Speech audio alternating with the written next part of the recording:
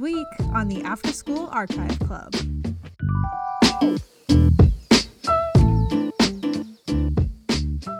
Oh! I say slay. Constantly. Slay the house boots down. Yes! Slay the house down. Houston, I'm deceased. I actually talk folks? like that at work, and I think people think that's how Canadians talk. Anyway. Oh my god, Katie! Let's go, No!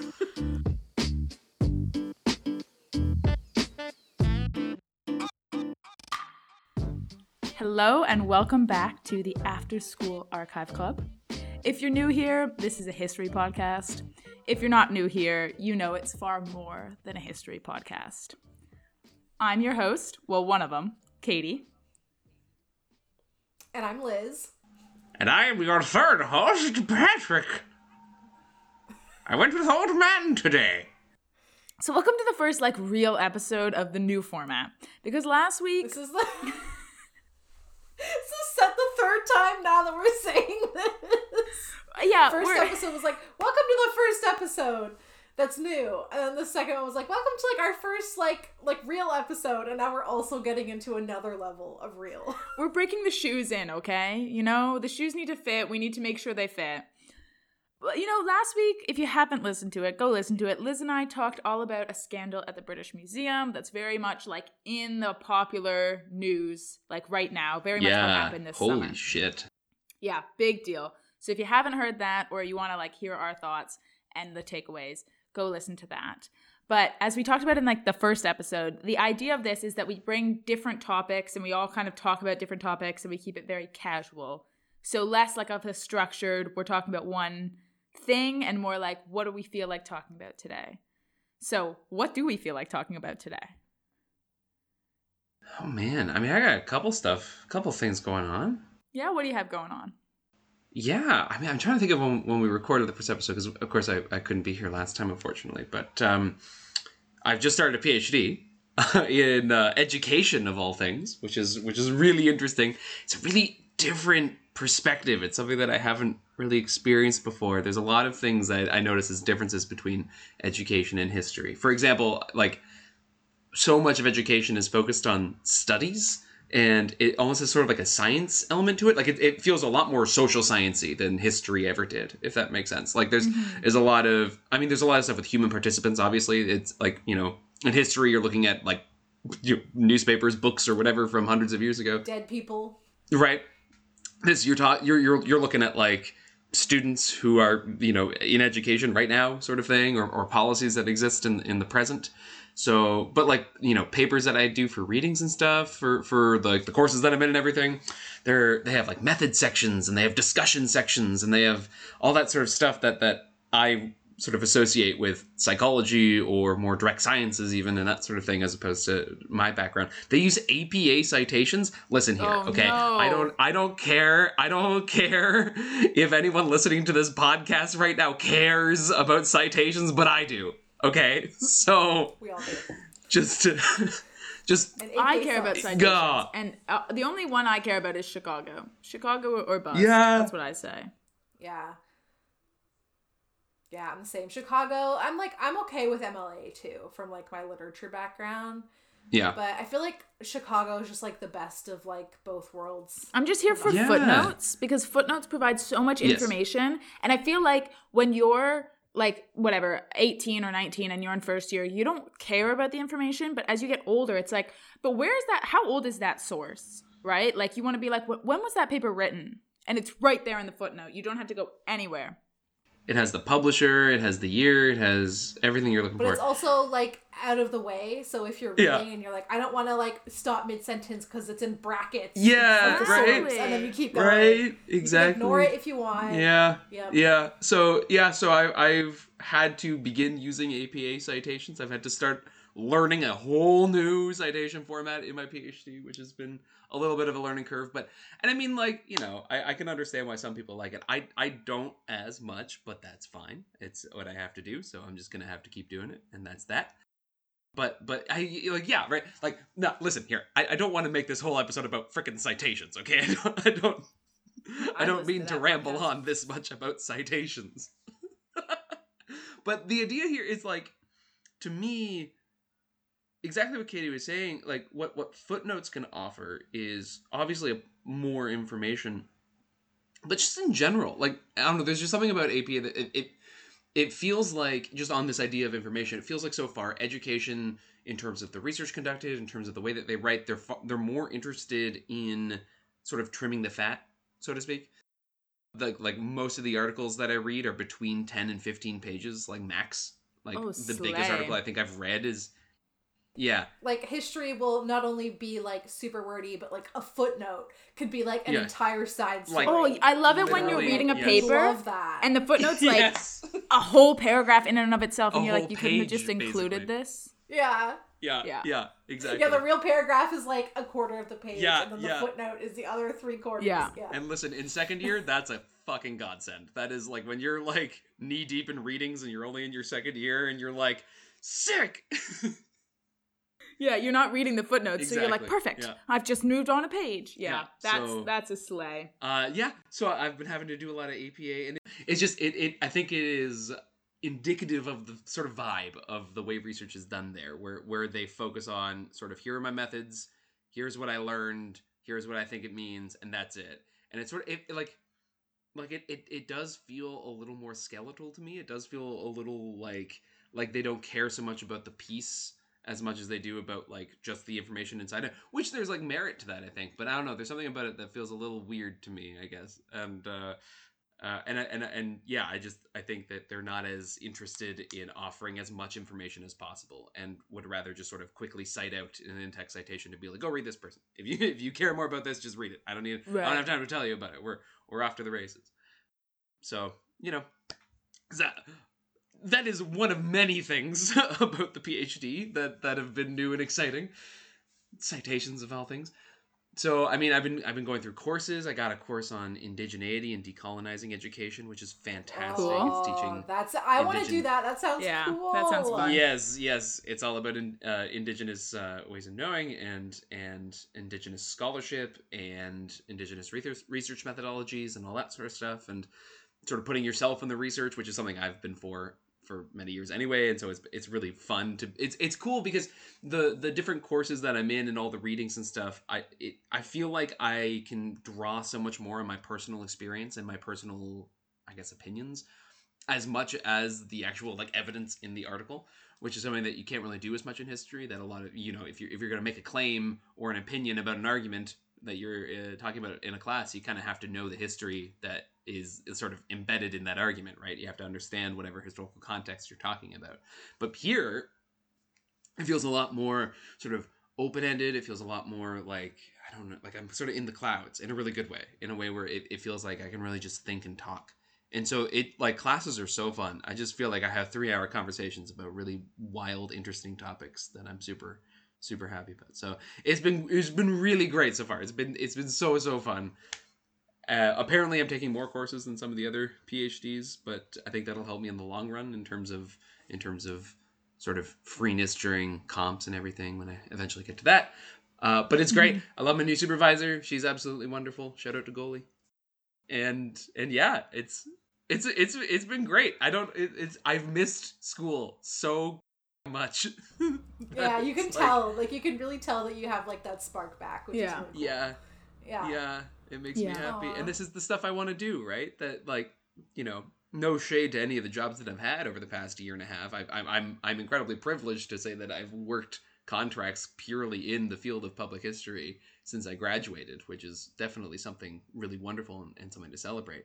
But like all the contracts that I had, while they were fun and interesting, none of them really were the thing that I wanted to do, right? Which is, focus on education and focus on some sort of Black history and sort of applying that to the present in some way that is meaningful for change. And I was like, I don't know where else I'm going to find that other than doing more school, at least right now in terms of the pathways that I have ahead of me. And so, yeah, I'm just like, it feels like I'm sort of back doing what I want to do and everything, which is really lovely. And I'm happy about it. So it's going great. Yeah. If you guys have other specific questions, I'm happy to field those, but that's the general sort of. I like the general vibes. If you have specific questions, listeners, you can always DM us and I will pass them along to Patrick. Yes. Or email us. Absolutely. those two if you don't have Insta. If anyone is curious, I'll say PhD is the exact same as a master's in terms of like what I'm doing. Like I don't feel extra special, if that makes sense. Like it feels like I'm literally doing the same thing that we did when we did our master's degree, except for 4 years instead of 1. Yeah. So 4 times. that's kind of nice.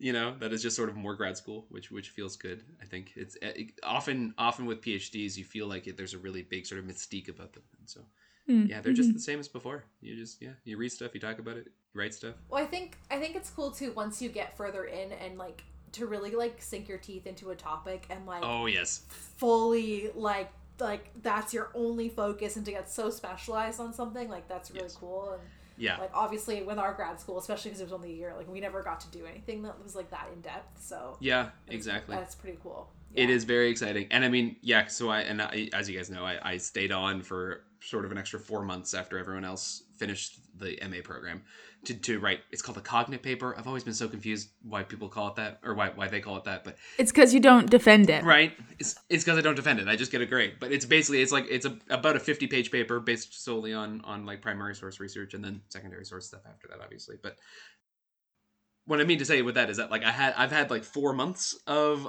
sort of focusing on one topic, which was really fun. And so the idea that I get to do it for like over 2 years, just working on one document, is really exciting. And it's also really cool that, so I had a meeting with my supervisor, and she was talking to me about a SHRC application for any international folks or even, frankly, even Canadian folks, to be honest, who are listening to this. SHRC stands for the Social Science and Humanities Research Council of Canada.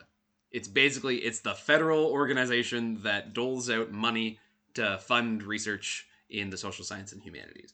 And so my supervisor just applied for a SHRC for herself as a big project with multiple professors. And she literally just said to me, she was like, and you'll have a job and you'll publish with me. Like if we get it, you'll work with me and we'll publish together and stuff. And so like that level of support is really wonderful. And the Faculty of Ed is really supportive with all of its faculty. All of them are so kind and helpful, and just really excited to have people who are interested in and wanting to be there, which is great. But the other wild thing is that talking to Goalie, my supervisor, about it, she's talking to me about what the SHRC grant is for and the work I would be doing with her. And it's almost exactly the thing that I want to do for me. And so cool. it's this like Black history and it's interviewing Black faculty members of universities across Canada about their experiences being Black at universities and in university spaces. And my work is literally that, but with students instead of faculty. And so you know what I mean? And so like the number of things that are going to be so similar for us is so wonderful and really cool. And it's so neat to have found a supervisor who's literally doing what I want to do, but slightly different. So it still feels like what I want to do is kind of mine. And it you know what I mean? Like there's none of that worry that I'm just sort of riffing off her now. It just feels like I found someone who I can just so easily talk to about all these things that I want to talk about. It's so exciting. Yeah. Nice. So I'm really happy. Yeah. I'm having a good time. Liz, what do you have? Anything? What do I have? Yeah, I've been, let's see, work's been pretty good. I've been slowly, like, I'm sure like most people who are in history like get this, like you guys probably get it, where like you find a topic and you start like learning more about it, and then you just kind of like get a little bit obsessed, and you're like, this is like part of my personality now. and, yes. So for me, like what's cool is I'm doing I've been doing the second one. So I actually got to do the first one our company ever did for work, which is really cool. The first one I did a couple months back was a heritage impact assessment of a cemetery, and they had never done that before. Like obviously we do a lot of archaeology in a cemetery, but definitely not like here is the heritage of a cemetery. But what's cool is they gave me another cemetery to do the same thing on for this next project that I'm doing, which is really neat. So I've been researching, especially like rural cemeteries, and I don't know, that's just been my like shtick lately, as I'm starting to realize I really love cemeteries. And it's kind of cool because growing up, when my parents got separated, whatever, it's fine. My dad bought a house, and it literally it was like backyard cemetery, And I remember, like, the first night there, I was, like, so terrified. I was like, oh my god. Like, I had to, like, have the window, like, not the window blinds had to be open, because I was like, I need to see what's going on out there. And my dad was like, there's no ghosts or anything. Like, everyone's dead in there. Like, you're okay. But, like, after a while, I honestly loved the cemetery. And it would literally be, like, part of my backyard. And I would just go in there and, like, I would read the names and be like, oh, I wonder who they were. And, like, it was just, like, such a fun time. And it's really cool that that's coming back now in, like, a different way. Where I get to, like, do these site visits and go hang out in cemeteries. So I got to do that last Friday. And it was great because I wasn't sure from looking at Google Maps, there was parts of the cemetery blocked out. But in the histories that I was reading, there is a 1930 chapel that was built there. And going into it, I was like, this chapel could be gone or it might be there. And it's so cool to like go there and be like, oh my god, the chapel is here. So very cool. Anyway, it was really neat. It dates back to the 1860s, the cemetery. So that's just been like, I don't know. So I actually ordered a couple books. One is about like the architecture of death, which I'm like, that sounds so cool. The architecture of death. Of death. Jeez. It's so cool. And it's so interesting, like, learning about, like, specifically, like, rural cemeteries and garden cemeteries, which is a lot of the cemeteries that, like, I've looked at, and how, like, they represent, like, the changing, like, associations and affiliations with death, how, like, these old churchyards that would have been, like, in the cities that were overflowing by, like, the mid-19th century, and then you get into, like, the Victorian era, and everyone's very much, like, romanticizing death and, like, almost wanting to be around death. And so we started beautifying cemeteries and making them public spaces for, like, not only commemoration, but also for, like, living people to enjoy. And then seeing that's how that, so like, wild. Isn't that crazy? And it's true. Yeah. Like, Kensal Green, which is in London, England, like, that's, like, one of the first ones ever, a garden cemetery ever done. And it was beautiful, and it had pathways and gardens and, like, the most insane giant obelisks everywhere. And, like, that eventually trickled over into the States and into Canada. And even this cemetery I went to has these winding pathways and really beautiful old trees and plaques and different things. So, yeah, it's just really cool. That's just been my cemetery vibe lately. I got some really cool photos of the cemetery that maybe I'll post. Have I been to Kensal Green? Sorry. I think I've been there. I would love to go. It looks so cool. Is it one of the Seven Sisters? Do you know? I don't know. There are 7 cemeteries in London called the Seven Sisters. And my uncle, who lives in London, is obsessed with them. And so every time I go, he makes me go to one of these cemeteries. Aww, that's cool. And he loves it. And I wander around being like, interesting. Yeah, Kensal Green is one of them. Yes. I think I've been there. That's cool. That's so Highgate. weird. I've also heard a lot about Highgate. Cool. Brompton. I watched So a Jurassic Park movie in Brompton. Sorry. Go ahead. You watched a Jurassic Park movie? Yeah, they screened Jurassic Park in Brompton Cemetery once. Hey, nice. Can you imagine all the dead people are just like, oh, this is a good movie. Right? This kind of slaps. Like, They died in, like, really the 17th funny. century. And, like, They're like, we're just what's a watching dinosaur? Jurassic Park. Yeah. We have found fossilized mosquitoes from the 1800s and have used the DNA blood taken from them to recreate Victorians. Yeah, well, I was just curious. So you're saying the rural cemeteries. Is that what you're looking at in terms of like what you're doing right now? Yeah, exactly. That's neat. Yeah, the rural cemeteries. Like, are they different? And they are different. Well, it's interesting too, because, like, some cemeteries, right, like rural cemeteries in particular, you have these pioneer cemeteries that are strictly like affiliated with a church or like a religion. And then the cemetery that I'm looking at right now is a Union cemetery. And so it was like mostly Methodists, but there's also Catholics. There's a lot of Masonic graves in there. And then you even have some, like the first one that I did was a lot more of a contemporary cemetery. And so there was an Islamic burial section there and a Jewish section. And then you also have things like columbariums, which are those like shelves basically that you put ashes in, and scattering gardens where literally all you do is like, it's a big garden and you like sprinkle ashes. Like, it's just neat to see the evolution of how we've looked at commemoration. of death. And this one cemetery I'm doing now is really cool because it is so old, but it's still active. It, like, the earliest grave was like 1864, and it's still being used, which is neat. So you get to like walk through and see really old graves mixed with like really contemporary ones. So yeah, so like the rural cemeteries are really, they're interesting because they kind of represent like how people lived in different, you know, like it tells a lot about a community. Like this cemetery is like the only cemetery in this community.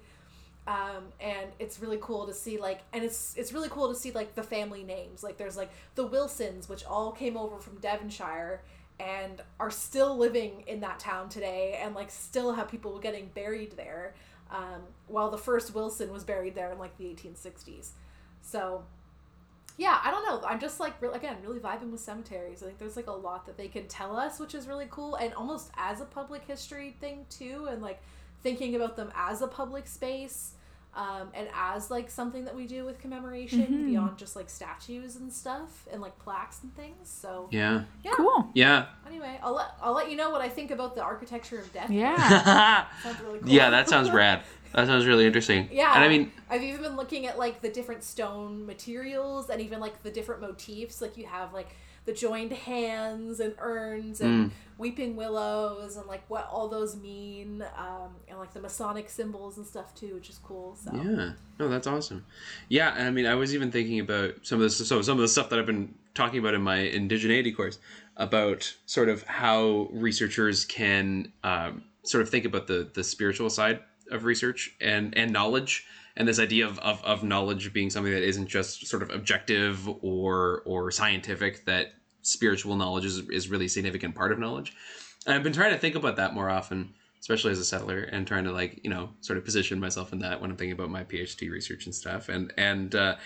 So just in terms of what you were saying, something that kind of popped in my head that I thought was kind of neat is this idea that, backstory. I remember in our master's, we did one of the big projects. We've talked about it on the podcast before, but we had to research the heritage of a house, right? Mm-hmm. And for Robin and I, actually coincidentally, we were partnered up for that.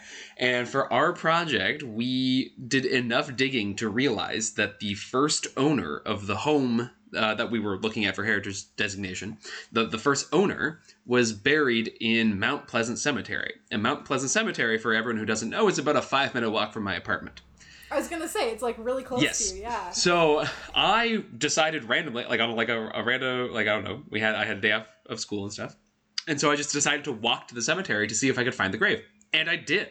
And it was this, and I literally FaceTimed Robin to be like, look at this, I found the grave. Because then we found like 5 more, because of course there was this whole family for this person.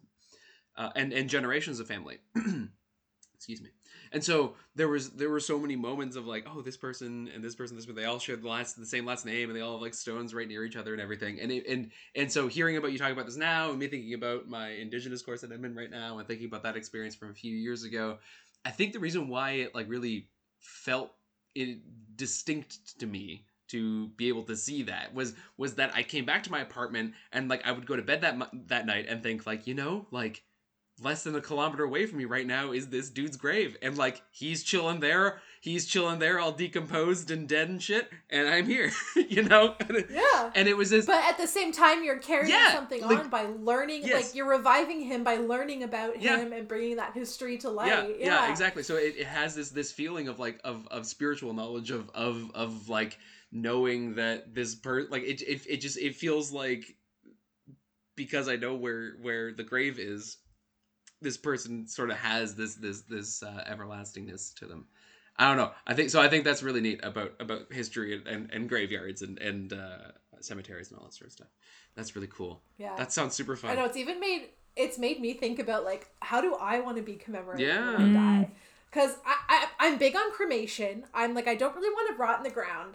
But then like looking at all these beautiful, like really beautiful like 19th century graves are really cool. And then I'm also like, but at the same time, I don't know if I just want to be like sprinkled. I definitely don't want to be in an urn on a shelf somewhere. But like the act of like coming to like, and I've done that with family members too, right? Like especially family members I never met. Mm-hmm. Like I went to Saskatchewan and saw my great-great-grandmother, who I'm named after. And like just the act of being like going to visit and like, again, like just like paying homage to them and just like commemorating them. I'm like, I think I want that in a, you know what I mean? I want my like great grandchildren to come and be like, oh, this is where she is. And just like, it's like your lasting like physical place and like connection to the physical world is there. So I'm also like totally like, I've decided I'm like, I want to get like a really old looking grave. Like I want to get like one that looks like it's Victorian. Oh, hell like, yeah. That'd be really cool. Yeah, it'd be really cool. If anyone knows anything about materials, white bronze or zinc obelisk is like what I'm thinking. So anyway, she's so that's 25. It just makes you think about. I know. I'm like, I hope I don't have to actually like act on anything soon, but it makes you think about it, especially looking at like active cemeteries and you're reading the website, but like we offer this thing and we offer this thing. You know, like you can be put in a columbarium or you can be buried. Or, it's just all the things you don't think about. Think about one day. So yeah. Interesting. Super cool. Katie, what have you been up to? I honestly didn't have anything to bring to this because I've had like a crazy 24 hours. But then Liz pointed out that my crazy 24 hours could make good content. So I was in London for work. Now, London, you mean London, England? Yes, or London, England. Everybody ever means London, England. No offense to those who live in London, Ontario. It's the second best London in the world. Yeah, it really is, and that's true. There's a lot of Londons, you know, because of colonialism. Anyway, I was in London for work. I won't go into the work bit because obviously #redacted. But in my free time, I went to the V&A, which is my favorite museum in London by a landslide. Cool. And if you haven't been to the V&A, I don't know if either of you have been to the V&A. No. I wish. I haven't made it overseas yet that way. You should come visit. I have been to London once. You have? A couple years ago. Yeah, as a research trip in my undergrad. It was a lot of fun. Did you go to the V&A? I did not go to the V&A. I did go to the British Museum to see what all that was about. Classic. I measured the room to see if I could steal the marbles back, and I was like, I'm only one person. Like, I was like, walks into the room, and I was like, I thought these were marbles. I thought they were like little spheres. These are a lot bigger and heavier. I thought I could just pocket these. I didn't. How did they get them? Can't they just like go to like the toy store and just get new marbles? Like, oh man. So neither of you have been to the V&A. I assume lots of our listeners haven't, because I think in the like mental map that people have of London, British Museum is what comes up first. Maybe the National Gallery if you're into art. And then like things like the Tower of London, Buckingham Palace, like kind of the tourist sites. The V&A has a like long history that I will not get into. And it's like much like the British Museum, it contains tons and tons of stuff that like should not belong to it. And we've been over this like time and time again about museums. But what I wanted to talk about isn't that, because we've hashed that so many times. I wanted to talk about the like amazing things that are in the V&A that like the V&A could do so much better. I mean, admittedly, it does pretty well, but it has British galleries. So it has like British art section. So it does like, I think it's like 1560 to 1760 and then 1760 to 1900 and then 1900 to present. I don't know why. I'm sure there's a reason. But it does like lots of really cool things. It has a whole section on William Morris, who like I love dearly. Ooh, I love William Morris. Exactly. Too. Like the V&A makes such a quick buck on William Morris. Like I've said this to everyone I've ever met. You might not know William Morris, but you know his prints because the V&A turns out so much stuff with his prints on them. It's probably where they make like half of their money. I swear. That plus they still use them for wallpaper too. Like yeah. Oh my God. So, I get advertised. It's still active. Yeah. The Ruggable X William Morris, like Morris & Co. Yes. Like. Oh, I see. Yeah. I know this dude. Mm-hmm. I've seen this shit. Yeah, you've seen that shit. That's the one that Katie did the project, your digital history project on.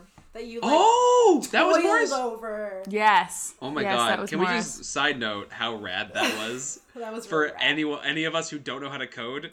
because Katie knows a little bit of coding, so she's like, this is the easiest shit in the world. She And we're just like, learned how to code. Yeah, and we were all like, you pulled off fucking magic. You made a picture move on my computer.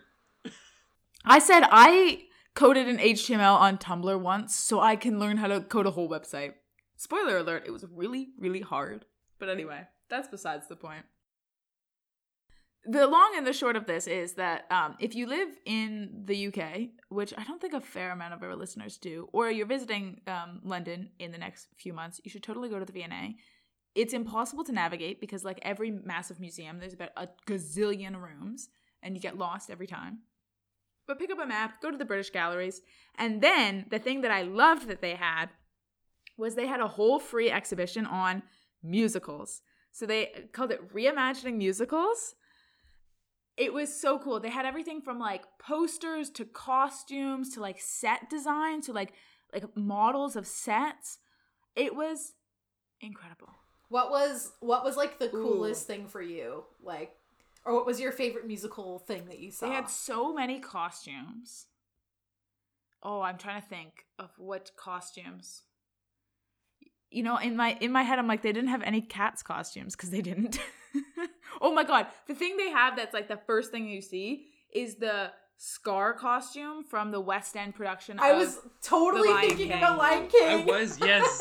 And absolutely. It's like the first thing you see, and it is like so cool because obviously it's like this massive costume and they have it like displayed, and they had like things from, like shows that had literally just ended. So like 2021, 2022. And then they had like shows from the 1950s and like costumes and sets and stuff from that. Man. So yeah, really cool. That's cool. Really cool. And it's free. So the V&A is free. Wow. They do paid exhibitions, but this was a free exhibition as well. So this is my promo for the V&A because I do love them dearly, even though they have a problematic history. But if you're ever in South Kensington and you're like, what do I do with my day? Go to the V&A. That's my tip. Sponsored by the V&A. I wonder if I just say that, if they'll send us money. Do you think? If I just say that, I think they'd probably send us like a legal document. Yeah, like, a cease and desist. No. Yeah. I'll give them a call and I'll be like, "Excuse me, Mr. V&A, we His name was Henry Cole. Mr. Cole of the V&A. V&A, M-N. What is it? And I should say V&A. Sorry. Victoria and Albert. Yes. Right. I totally shortened it. Yes, it's the Victoria and Albert Museum. Okay, the V&A. Okay, the most iconic couple of all time. Yeah, well, but it's founded by Henry couples. Cole, which is why I said Henry Cole. They name it that. Like later on, they first call it the South Kensington Museum, and then they change it to the Victoria and Albert. Yeah, it is very strange that it's that and not like Queen Victoria. Like it's not as like formal. Yeah, Regal. Exactly. Yeah, as most, because everything else is like Her Royal Highness the Queen of blah blah blah. Yeah. Sure. Yeah. Totally. Anyway, it's a worthwhile museum if you That's ever really find neat. yourself in Well, London.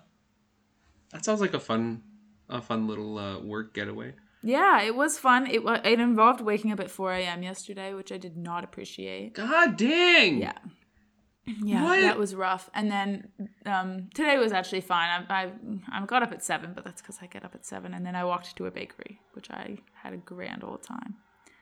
So if my voice just... How long does it take from like where you... I'm not going to say where you are, but like where you are to London, like by train? But, is it not that far? No, it's not that... Well... It's about 5 hours. Oh, really? I thought it would have been shorter. Okay, so that's a pretty decent train. Yeah, you can get slightly shorter ones, but not much shorter. But it's a pretty decent... It's an hour flight, give or take. And it's like a pretty decent flights train. are usually cheaper in Europe. You can get pretty cheap flights. Oh, yeah, like especially if you don't take like baggage much. You know, like an EasyJet flight can cost you like 30 quid. Count me in. It's so nice. I wish. Yeah, so... Sorry, that was a joke about my emotional stability. Yeah, I figured it was. It just sounded like the right thing to say. I don't know. I thought it was funny. Anyway. But I felt like a wine mom. that's a vibe. But wait, I know what you're talking about with the pink thing. You're talking about Joe and the Juice.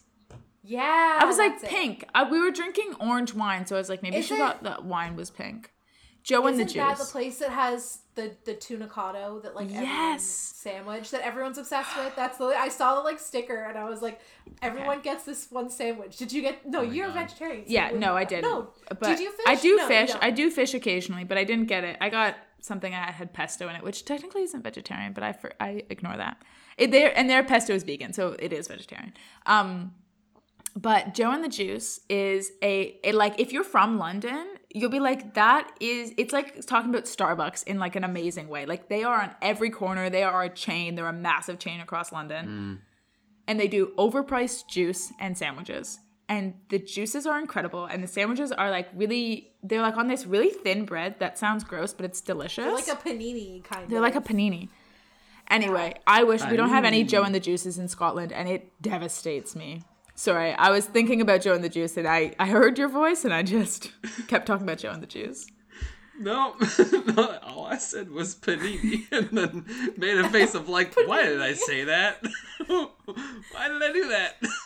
Yeah, so if you're ever in London, here are my 2 recommendations. They're like the most basic recommendations. The V&A and Joe and the Juice. And Joe and the Juice. And there's certainly a Joe and the Juice, like, a stone's throw away from the V&A because they're on, I'm not kidding, every corner. Wherever you go, you can find a Joe and the Juice. Anyway, that's it for my London recommendations. I have legitimate ones, but let's not talk about them. This isn't a London recommendation podcast. Maybe a different day. Maybe we'll have we can do that someday. Yeah. Katie's travel maybe guide. one of us will plan to actually go, and then before we go, you can exactly give us your cliff notes. Yeah, because I feel like I mean obviously, but like London and like most cities in the UK like are incredible for history nerds. Like history nerds absolutely rise. Like it's nothing like Canada. I mean, there's history in Canada. The only things I think about doing, like if I'm going to England, is all just history. Yeah, like, it's all just. Absolutely. Architecture, tours, museums. Going to cathedrals, going to museums, Oh my god, like Hell Westminster Abbey. Exactly. I went there. I went there when I went to England. You know what? As a practicing Anglican, I worshipped there. And that was pretty rad. That was pretty cool. That is pretty Not gonna lie. I was like, whoa. I'm baptized Anglican, but... Represent, baby! Yeah! Yeah, I'm Presbyterian because I'm from Scotland. You mother... John Knox represent... Oh boy. We're getting dangerous territory here, folks. As long as you're not Catholic in my books. Whoa! Thank God Robin's not here. Is Robin Catholic? Oh yeah, Robin's probably Catholic because she's French Canadian. Yeah, I feel like that's a big generalization about French Canadians. It's a massive generalization about French Canadians. And I just want to say for the rest of the people listening to the podcast that Liz didn't mean that. And French Canadians don't come for us. I'm scared of you. French Canadian and not Catholic. It's okay. But you're doing it wrong as well. But historically, certainly. Historically, yes. I hear you. Catholic. There you go. I gotta say, folks, I really enjoy this new format. I'm having a lot of fun. This is great chatting fun. and having a good time with it. Just having a good time. I feel like it is after school and we're just chilling and we're hanging out. We're just hanging. It's great. Max and relax and all cool. Oh, that's a joke. Yeah, it was a Fresh Prince reference for those who are too young or uninitiated. As Katie would say, slay. Slay. Oh! I say slay. Constantly. Slay the house boots down. Yes! Slay the house down. Houston, I'm deceased.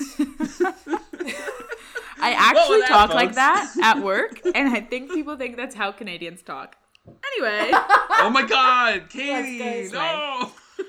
It's definitely better than Hoser, what you doing, bud? Like, out for a rip? Going up for a rip in my sleigh, don't you know? Oh my God. Yeah. Honestly, I say for sure all the time right now. For sure. For sure. Oh man, that is very Canadian. That is very Canadian for sure. Fuck! I just did it. I didn't mean to do it. Oh my god. Like trust me, Attica, once you get square it into your brain, it's all like, and then fair. you'll hear it and you'll be in the middle of a conversation and you'll say it 6 times in a row and you'll be like, oh my God, somebody get me out of I have a this. problem. Yeah. And on that, Yes. the chaos Speaking of of the podcast. Canadians, happy Thanksgiving to all us Canadians out there this Thanksgiving. week. Well, I guess when you're listening to Yes. this, it will have passed, It will. but happy Thanksgiving. We will celebrate for Katie from afar. Oh, don't worry, I'm throwing a Thanksgiving party.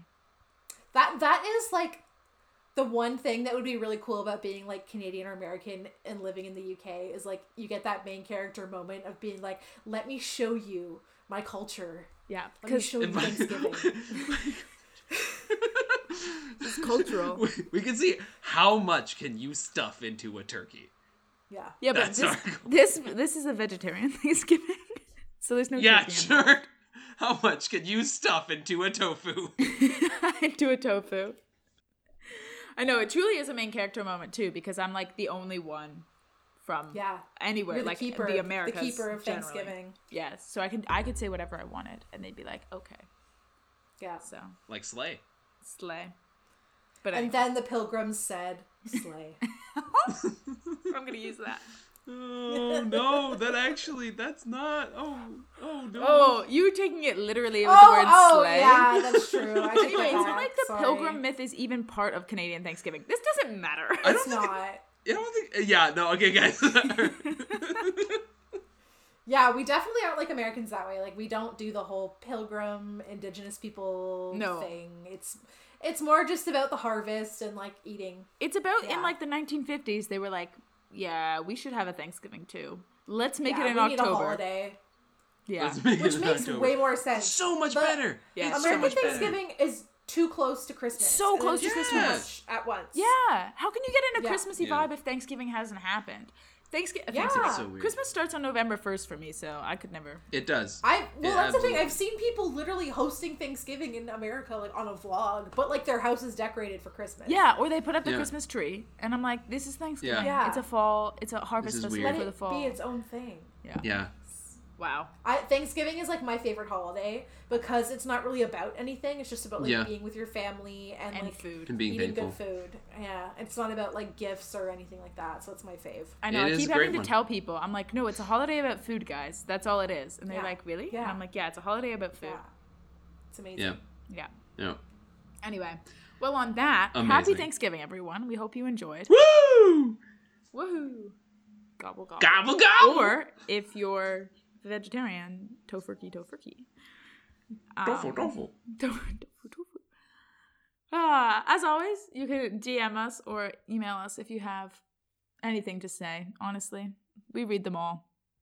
So whatever you want to say to us, just say it. We hope you've enjoyed this installment of our new podcast. That's also our old podcast mixed into a new podcast. I don't know what I'm saying. I'm very delirious. It's very Yeah, late there Katie's right now. running it on very little sleep. So thanks for listening. Have a great one. Happy Thanksgiving. Woo! Bye.